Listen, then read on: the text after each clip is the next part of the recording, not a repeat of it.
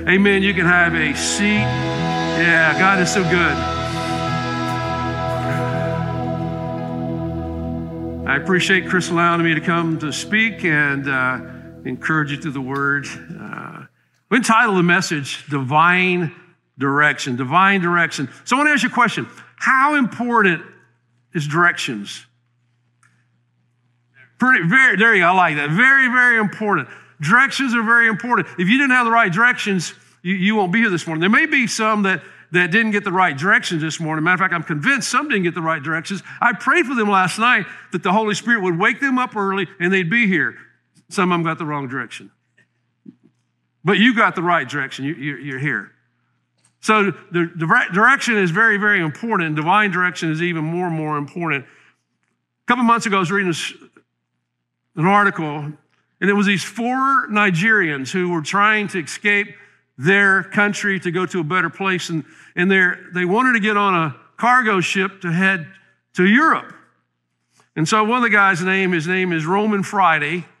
I don't know if that's his real name or not, but I like it. Roman Friday. He got on a little fishing boat, and they dropped him off at the back of the boat to get on the rudder.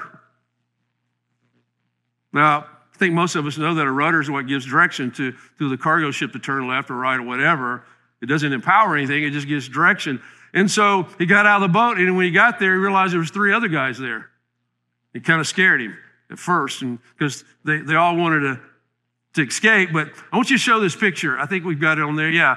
I mean, that's a massive, and they're sitting on the rudder there. But here's what happened. They thought the direction was going to head them to Europe. 14 days later, crossing the Atlantic, they arrive in Brazil. I mean, and for the last 4 days, they had nothing to eat. They did the best they could to take salt water and sift it through their clothing to drink it. But they, in other words, needed a new start. And when they were interviewing Roman, he said it was very scary at times. They'd see massive whales at the back of the boat and sharks at the back of the boat. But direction. Matter of fact, think about it. They are sitting on the rudder. They're sitting on the thing that gives them direction. Their only thing is they didn't look at their boarding pass. They would have known they were going to go to Brazil. So let me give you a couple of definitions. Divine direction. I'm a very word driven guy. I want to make certain. Sometimes I'll be talking, someone say a word. I know the meaning, but I want to make certain because I'm just words are very powerful. And so when you think of the word divine, it means God's deity. God's deity. This is divine word. It means it comes from the deity of God. It's divine. It's godly. But then direction just means a course along where someone or something moves. So all of us this morning, we are heading a direction. Every single one of you, you're heading a direction. This past week, you headed a direction. Hopefully it was all good. Hopefully it was all divine, but you headed a direction. Now, one of my goals here in the Word is to teach today and to equip you today and to walk in that divine direction, but I want you to get so good at it that you can help other people. Wouldn't it be nice if our country and our world was on a divine direction? Now, overall, we are. Us Christians, we're going to get there. We know the glorious future that we have. Many of you have read or watched the movie Alice in Wonderland, and there's a part in there where Alice runs into the cat and says, would you tell me which way I ought to go from here? That's a good question. Which way ought to go from here? And the cat says, that depends a good deal on where you want to go. I mean, this is deep. So you have permission, if you've not seen it, go read it. And Alice says, I don't much care where. That is sad. And the cat says, then it doesn't much matter which way you go. Right. There's a lot of people living like that. Some have given up. You just go, no. Some haven't given up. They just keep making wrong decisions. See, here's what I want you to understand, and this is a aha moment. Every decision equals a direction. Every decision equals a direction. You make good decisions, you go the right direction. You make bad. If God says left, you go right. And if God says right, you go left. Guess what? You're not going to get to where God wants you to be. So we have a rudder in our own life. We have a soul. And the rudder of the soul is the will. You think about it. You have a mind. And I can't see your mind. Now, I can see your body. You can see my body. You can't see my mind. But we have a mind, will, and emotions. That's the inner soul. Now, sometimes when the Bible uses the word soul, it'll include the body. But think about this. I want you to catch this. You have a mind, you have a will, and you have emotions. Most of us can feel our emotions pretty easy, right? I'm agitated. I'm happy, I'm glad, I'm frustrated, whatever. All kind of different emotions. And if we're not careful, we can lead life and make decisions just on our emotions alone. Now, here's the thing you need to understand about our emotions. Our emotions and our mind, there's not much difference in it. I mean, you can hardly dissect it. What you're thinking is what you will feel. So if you go, why do I feel angry? Because you're thinking angry. Something that you're thinking is bothering you. But here's the bottom line when we talk about direction. It's the will that makes the ultimate decision. So the will has mind, it has information, it has emotions. But we as Christians, guess what? The true rudder of our will is God.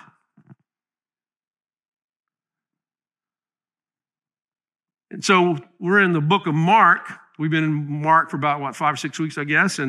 And I know Chris spoke last week, and JoJo spoke the week before and did an awesome job. And so we're going to pick up there because Jesus modeled a life of divine direction. You can write that down. It's on the screen. Jesus modeled a life of divine direction.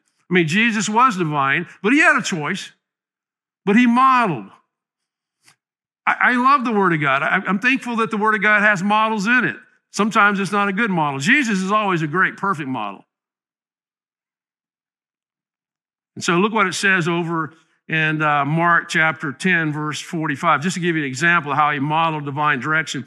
It says, for even the Son of Man came, I've got it circled in my Bible, came not to be served, but to serve and to give his life as a ransom. Think about this. This is Jesus who left heaven, perfection place, and he comes and he's born in an inn or house, manger, whatever you want to call it. It was a cave house there in Bethlehem, and he modeled, I came to serve.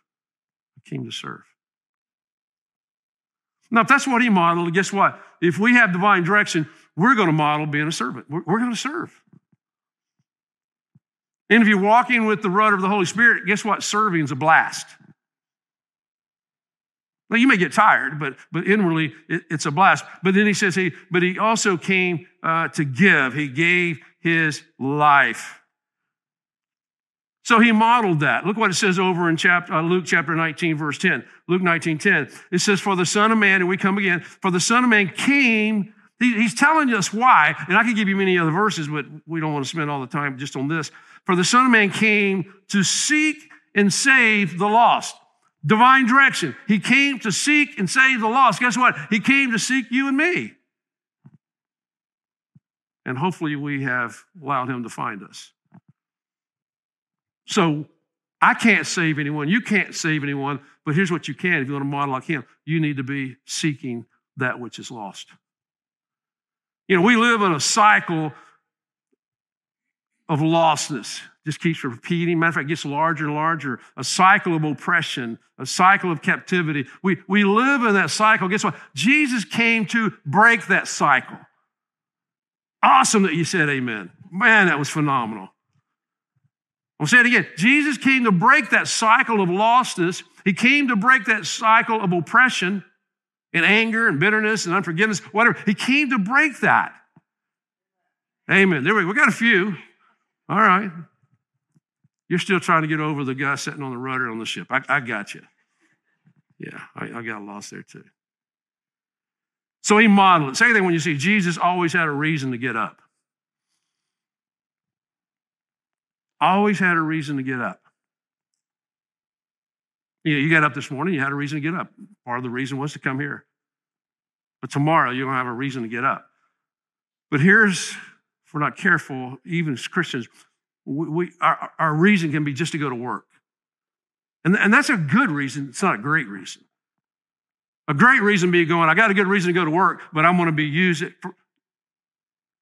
at work by God. Now, that's a great reason to get up. I'm going to go to school tomorrow. That's a good reason to get up to go to school. I know there's a little groaning there.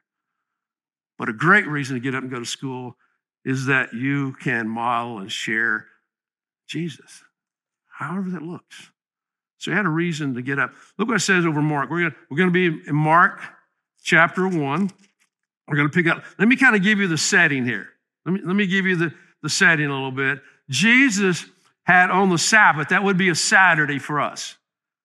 The Sabbath was a Saturday. It started on Friday evening when I believe there's either 3 or 5 stars when you see that the Sabbath begins, and it goes through Saturday evening at dusk when you see, I think it's either 3 or 5 stars appear and Sabbath is over.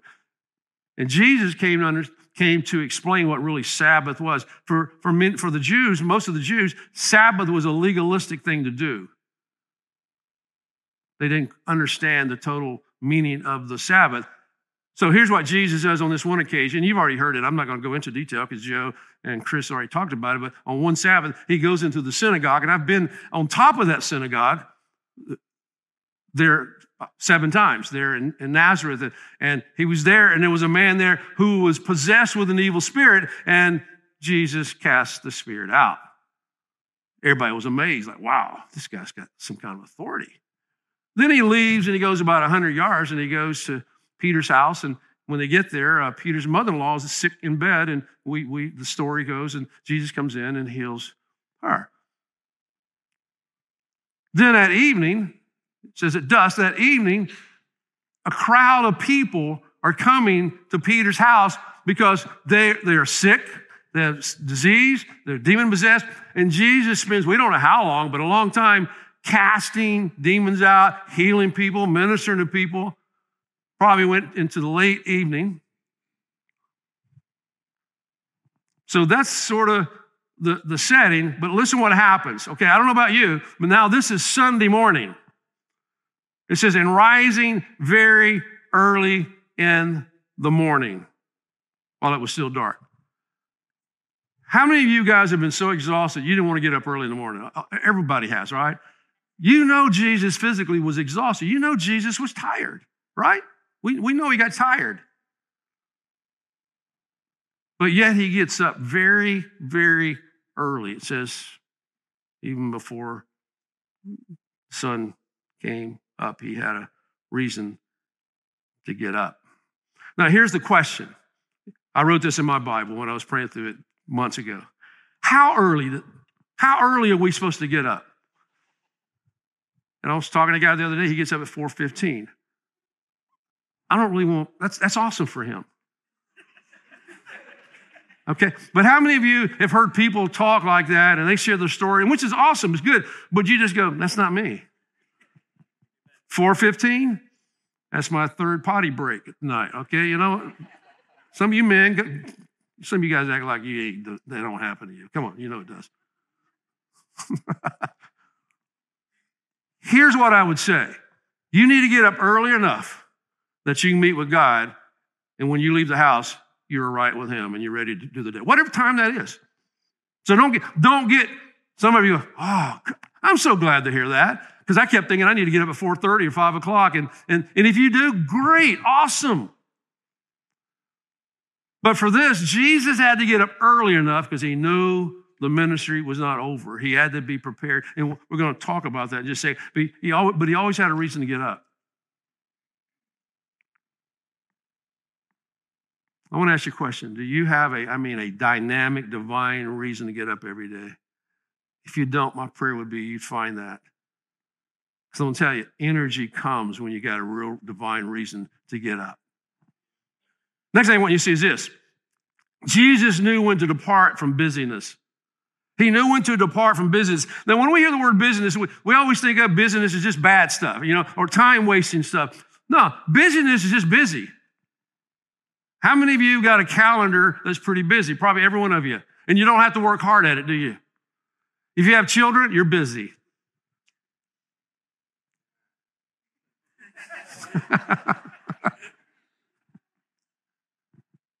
So we see here that he departs.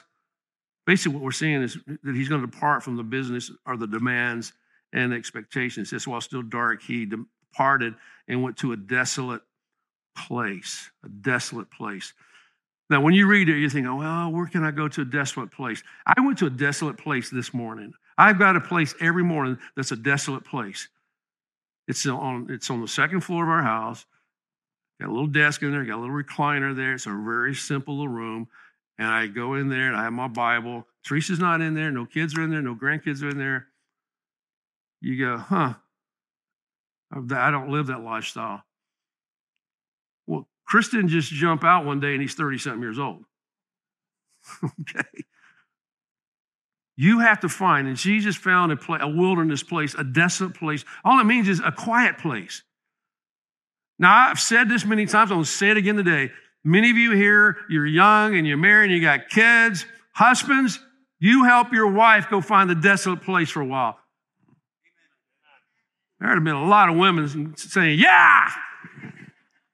Vice versa, women, you help your husband go find that desolate place. Because I'm going to tell you something. If you don't find that desolate, quiet place, your husband ain't going to be the husband you want him to be. And vice versa, your wife's not going to be. It's a time that you get away from everything. A desolate place. That's what he says there. He found a desolate place. Away from busyness. And I suggest don't have your agenda on a desk. Don't have your cell phone on the desk. Because if you're not careful, even though there's nobody there, there's thousands of people there because they're right there on your phone waiting for you. Do you know that business is always looking for you? And some of you go, yeah, it always finds me. There's a lot of busyness, time wasters that we need to get away from. How much time do you spend searching on social media and talking, going back and forth? I mean, look, I'm so old school. I apologize. No, I don't apologize. I'm old school.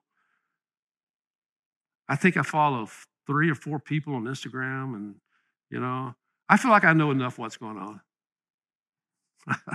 I don't want to know what everybody is doing. I don't. That drives me. I don't see how you do it. But I also know this. I see the fruit of it. Could be called, well, you can fill in the blank.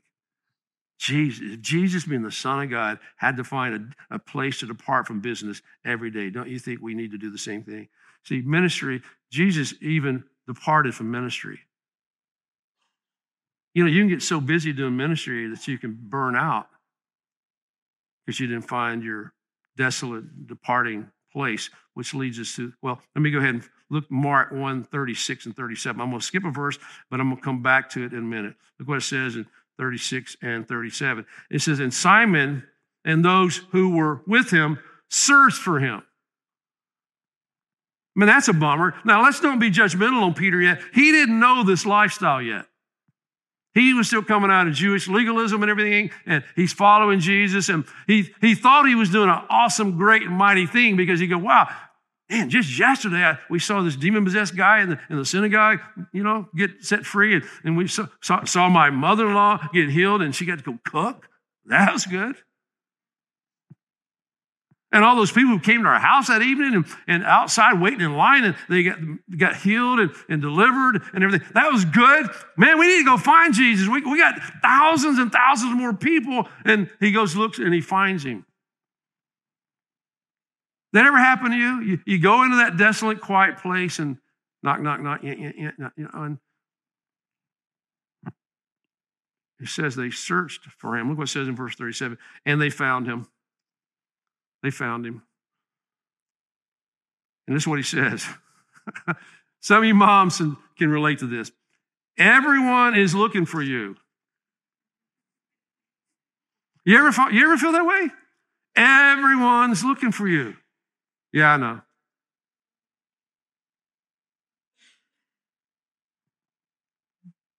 But Jesus always departed, whether it was on a mountaintop, where it was at, he found a place where he could get away from the demands of life.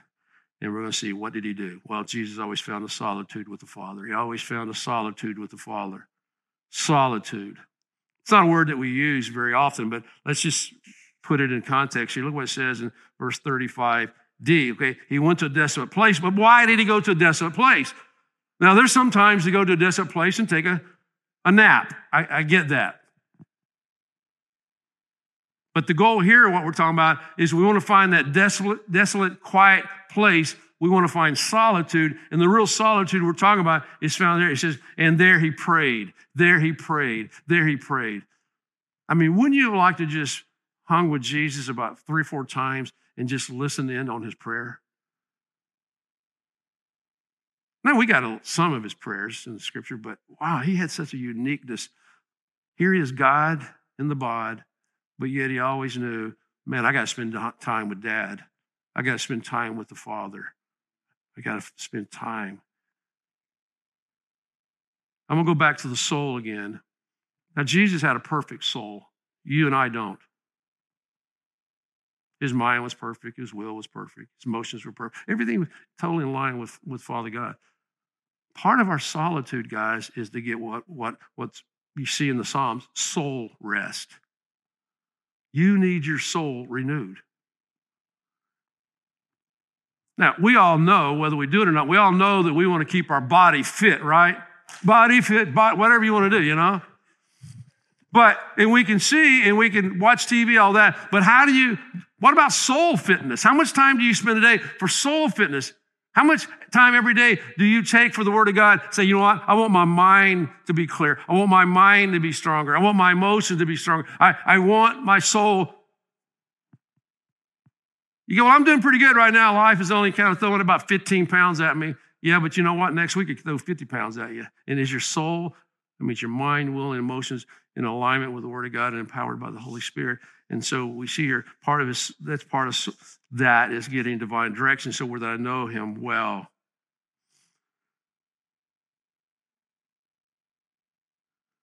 Henry Blackaby, who wrote Experiencing God, and I'm with 3 guys going through it right now. We've been going for about 5 or 6 months. We started with foundations, which is the best way to start before you get to Experiencing God. But one of the comments he says in Experiencing God, and we put in our foundations class, that if you can't hear God, you're in trouble, basically, at the crux of Christianity. Because Christianity is not about a legalism. Christianity is about a fellowship with God, hearing God, believing God, and obeying God. And so we want to have our soul so strong and so prepared. And so what Jesus is doing here, although he has a perfect soul, we need soul time with the Father. Do you know that everybody that's ever created has a hunger for Father? I'm going to say this again because maybe some of you are listening online, and everybody that's ever created, because God wired us a certain way, says that he creates us with eternity in our heart, a desire for eternity in our heart. In other words, even more specific, every one of us have a desire for Father. Every single person from here to there, I'm telling you what, your soul is chasing a relationship with Father. Now, I'm thankful that we have fathers. My father passed years ago. Chris has a father. He's looking at me right now. But I'm not good enough to fulfill what he needs. You can say amen. I'm not bothered. And neither are his kids. And it's good that you got a good dad. Some of you may not have a good dad. I don't know. But I'm going to tell you, every one of your soul is chasing after Father. And the only true Father I'm thankful for biological fathers. I'm thankful for mentoring fathers. It's all good. That's all stuff that the Bible teaches. But there's a Father that if you're not chasing, you're not going to live in divine direction. For some of you, you just go, that's why I'm chasing this, and it's empty. I chase this, it's empty. I chase this, and it's empty. I chase this, and it's empty. Yeah, and all those things may be good, but they're not good enough for what your soul needs. Your soul needs this. Yeah, man, he's so good. He's so good. He's so good. He said, John, I hear you, I believe you, but I don't know how to do that. That's why we keep saying, get into our discipleship. Come to Foundations. Find somebody who's walking and knows how to fellowship with God with this as our guide. I challenge you to learn how to pray with God through the Bible. What a guide. What a guide. See what happens. Look what it says in Psalms 19, 7 and 8. I got to walk over here. I don't want to turn my Bible. It says, the law of the Lord is perfect. The truth, it's perfect. Look what it says, reviving the soul. Reviving the soul. Do you know that every single day your soul needs to be revived? It does. Reviving the soul doesn't mean, okay, I go to bed and I wake up the next morning empty. No, that's not what I'm saying. But it needs to be revived. The Word of God revives. When you learn to fellowship with Him, the living Word, and read and pray through with Him on that, it revives the soul. It strengthens the soul. Let's read the rest of that verse. It says, the testimony of the Lord is sure, making wise the simple. All right, let's go to the next part. It says, the precepts of the Lord are right, rejoicing the heart. In other words, what he's saying, rejoicing the soul. You know, most of the time, you can ask my kids, you can ask my wife. I know, I'll just say it this way. When I'm walking with Him on a regular basis, my heart is rejoicing. That doesn't mean I don't get frustrated.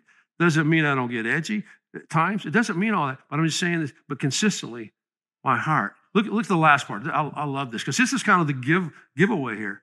It says, the commandment of the Lord is pure, enlightening the eyes. You ever looked at people's eyes and they just look sad? You know why their eyes look sad? Because they're sad.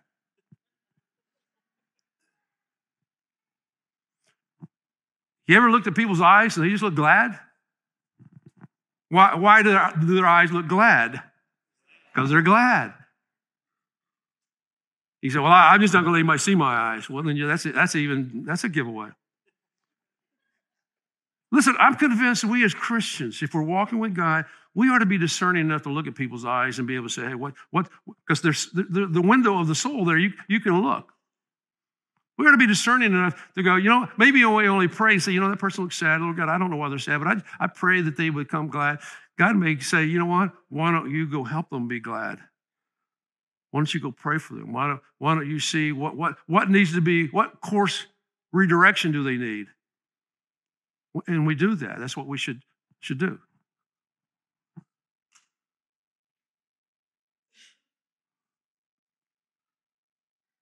So every day we should restore.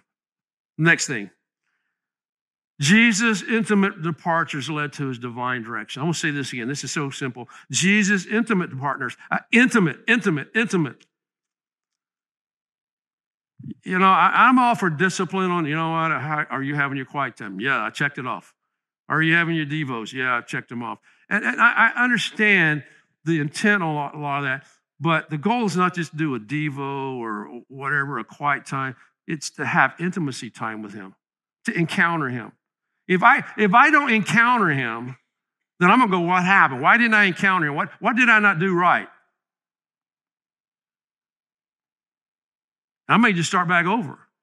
But we teach you in the Foundations discipleship ministry, there's a prayer that would set your heart right so that you do have an intimate encounter with Him. God's a good God. He's a loving God. He's a caring God. So all this craziness that's going on around the world, don't let that be a picture of what God's like.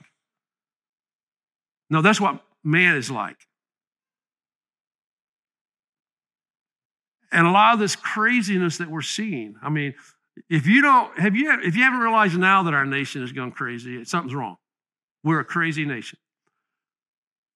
But I want you to hear this. I don't say that judgmentally. I'm just telling you factually. God wants to heal that craziness. And I want you to listen to the craziest. Don't be judgmental and go, that you don't call them that. No. Be loving and go, okay, what is it? I'm going to tell you what a lot of it is.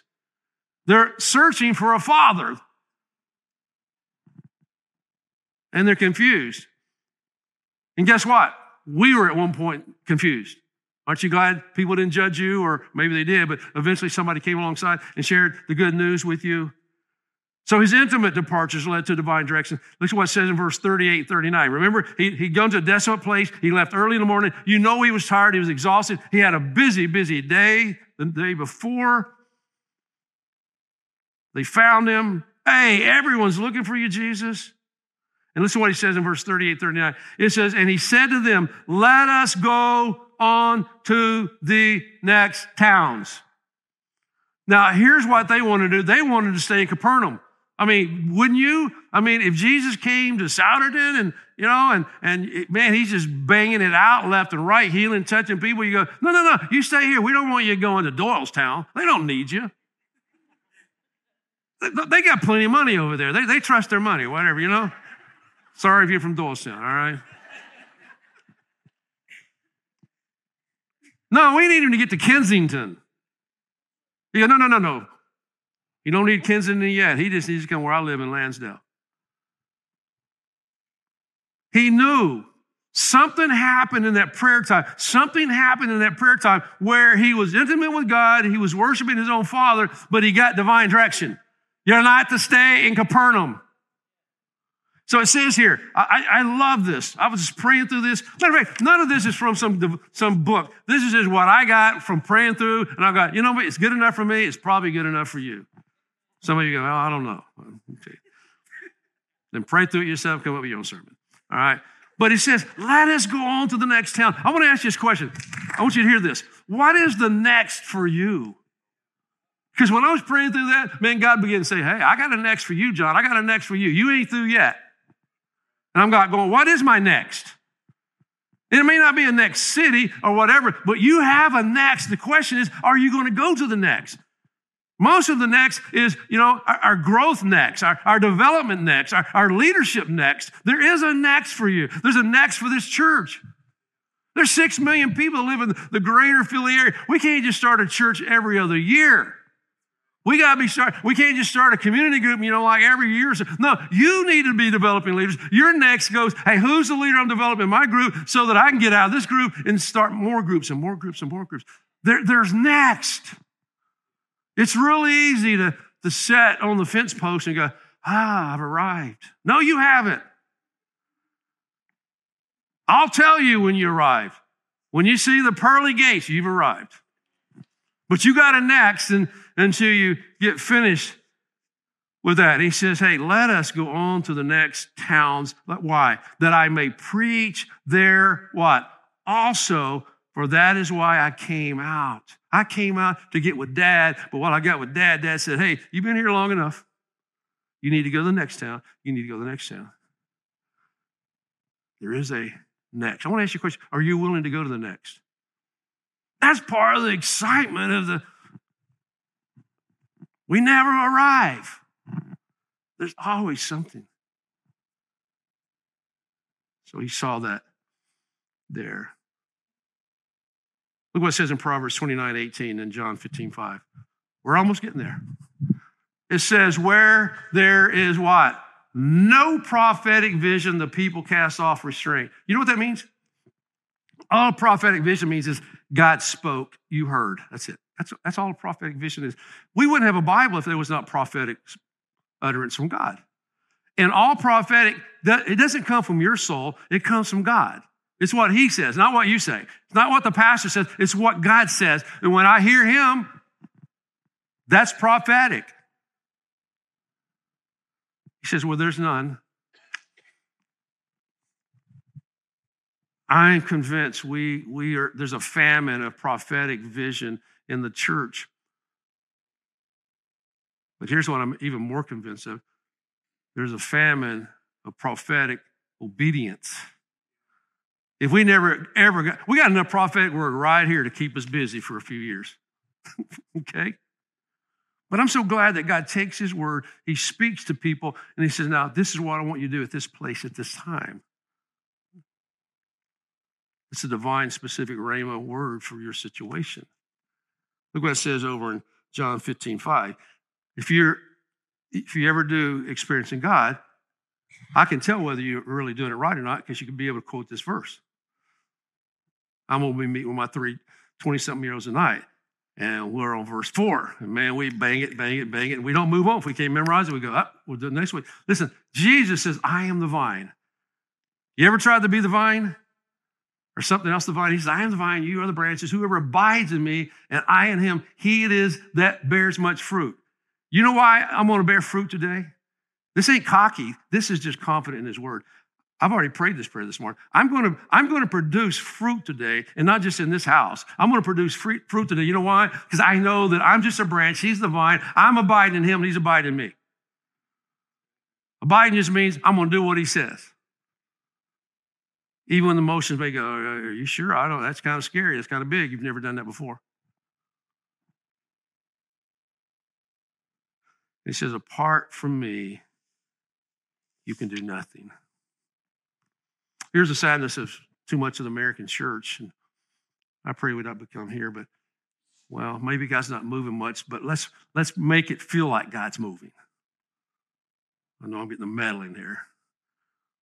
And I'm not against lights. I'm not against neon. I mean, I look better than neon lights behind me, right? I mean, I'll take, although the blue don't match my green, but I'm not against any of that at all. And that's not who we are at Keystone. But I see too many times, even in groups or church services or even individually, it feels like God's not moving. So let's make it feel like, that way at least people can walk out feeling good. My goal ain't for you to feel good. In fact, part of my goal is that your flesh be offended. I said that too at our elders retreat this week. How many of you this morning already, your flesh has been offended? Raise your hand. That's it? Is my mic on? Check, 1, 2. I'm going to start all over again. If your flesh hadn't been offended yet, well, I'll just stop there. You're doing well then. You're doing better than me. No, you're not. I'm lying to you there. Every time I read the Word of God, my flesh is offended. Right? I said my flesh, not necessarily my ego, my flesh. My flesh is offended. If your flesh is never offended, something's wrong.